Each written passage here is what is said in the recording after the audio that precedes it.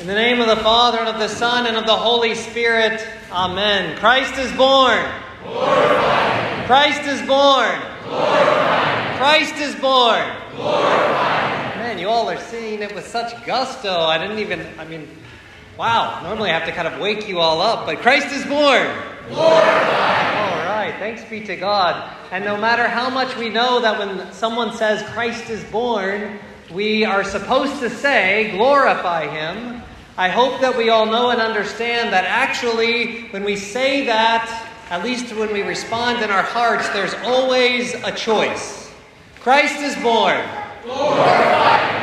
You made the right choice that time, at least outwardly, but Lord willing, we're also making it within our hearts as well. Because in the gospel this evening that we heard, we actually saw one who did not say glorify him when he heard that Christ was born. In fact, he said almost the exact opposite. Herod the king, when he heard that Christ was born, he didn't say glorify him. He ultimately said kill him. Because that was his desire.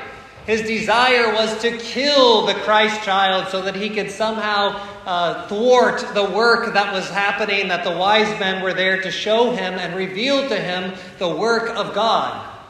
But in thinking about that, I think perhaps the worst thing for us to say would not be to respond in the way Christ is born, kill him.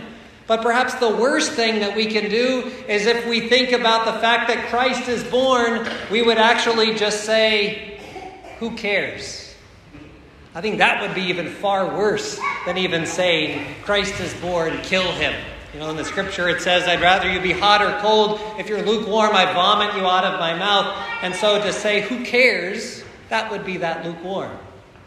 So how do we ensure that when we say Christ is born,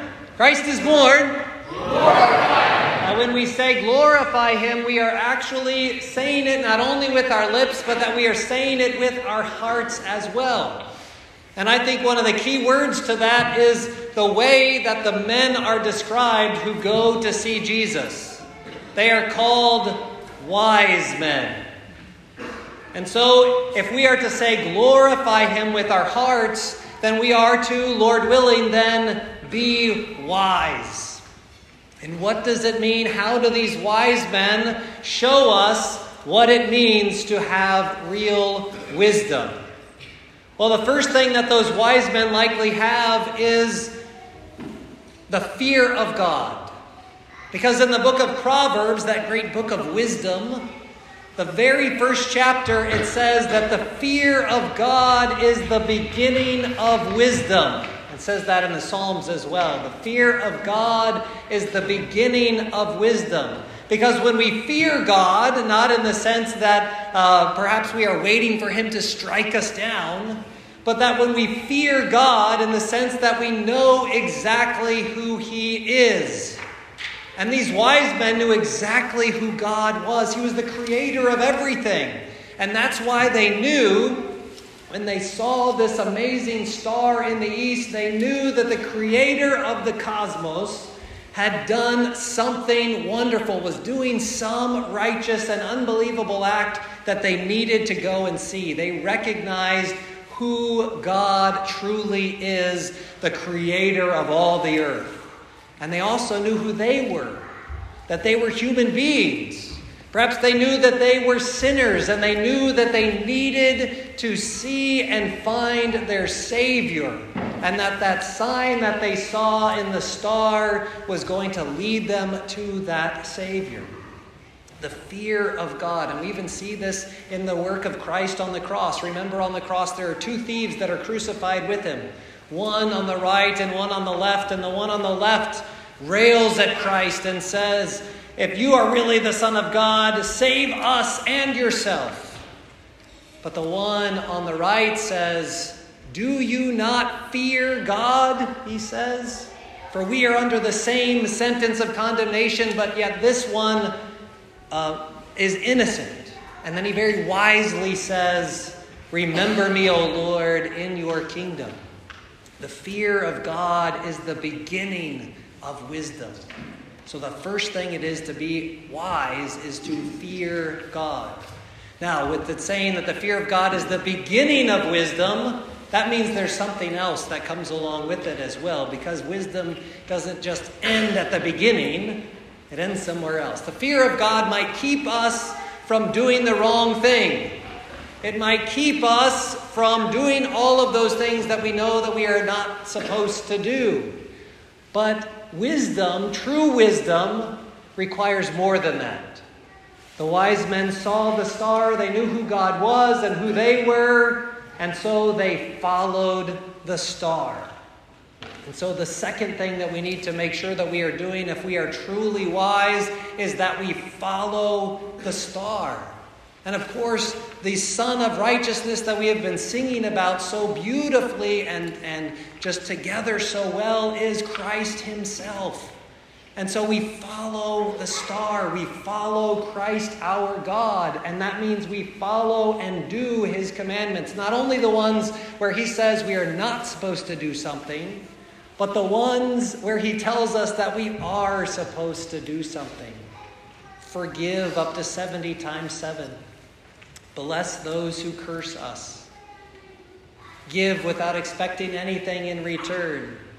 Be ye perfect, even as your Father in heaven is perfect. I can go on and on. There are plenty of the commandments of Christ that show us the virtues, the things that we need to do in order to follow the star.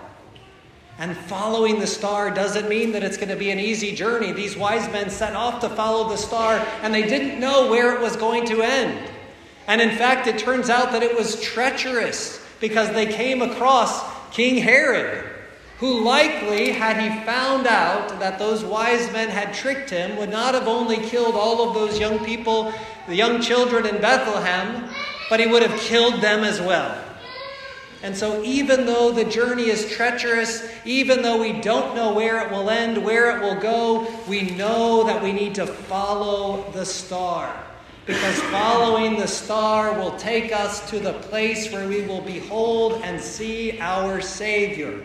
So be wise, fear God, and follow the star. And when we get there, the last thing that we need to do in order to make sure that we are wise is that we do like the wise men and we fall down and worship God and offer him our gifts. The wise men offered 3 different gifts: gold, frankincense, and myrrh.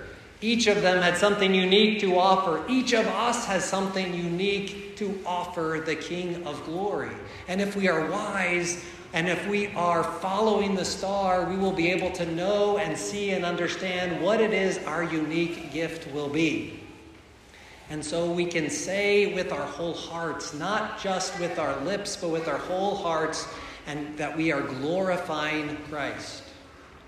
Now, what might this look like practically? Well, I'm going to leave you with not my words, but the words of St. Ephraim the Syrian, who in his hymn 1, the first hymn, which probably means it's the most important thing that we need to remember about the Nativity. And he says this about ourselves being wise and how we are to live our lives, especially on this day, the day that our Lord is born. He says, "In this night of reconcilement, let no man be wroth or gloomy.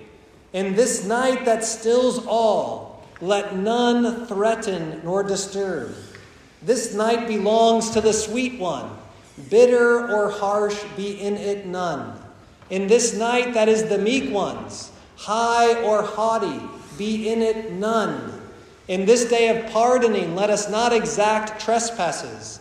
In this day of gladnesses, let us not spread sadnesses. In this day of sweet, let us not be harsh. In this day of peaceful rest, let us not be wrathful in it. In this day when God came to sinners, let not the righteous be in his mind uplifted over sinners. In this day in which there came the Lord of all unto the servants, let masters too condescend to their servants lovingly. In this day in which the rich became poor for our sakes, let the rich man make the poor man share with him at his table. On this day to us came forth the gift, although we asked it not. Let us therefore bestow alms on them that cry and beg of us. This is the day that opened for us a gate on high to our prayers. Let us open also gates to supplicants that have transgressed, and of us have asked forgiveness. Today, Godhead sealed itself upon manhood, that so with Godhead stamp, manhood might be adorned. Christ is born. Glorify. Let us say that not only with our lips, but with our hearts, and be wise. Fear God, follow the star, and fall down and worship him, offering to him our unique gifts. Christ is born. Glorify. Christ is born. Glorify. Christ is born. Glorify. Glory to the Father and the Son and the Holy Spirit. Amen.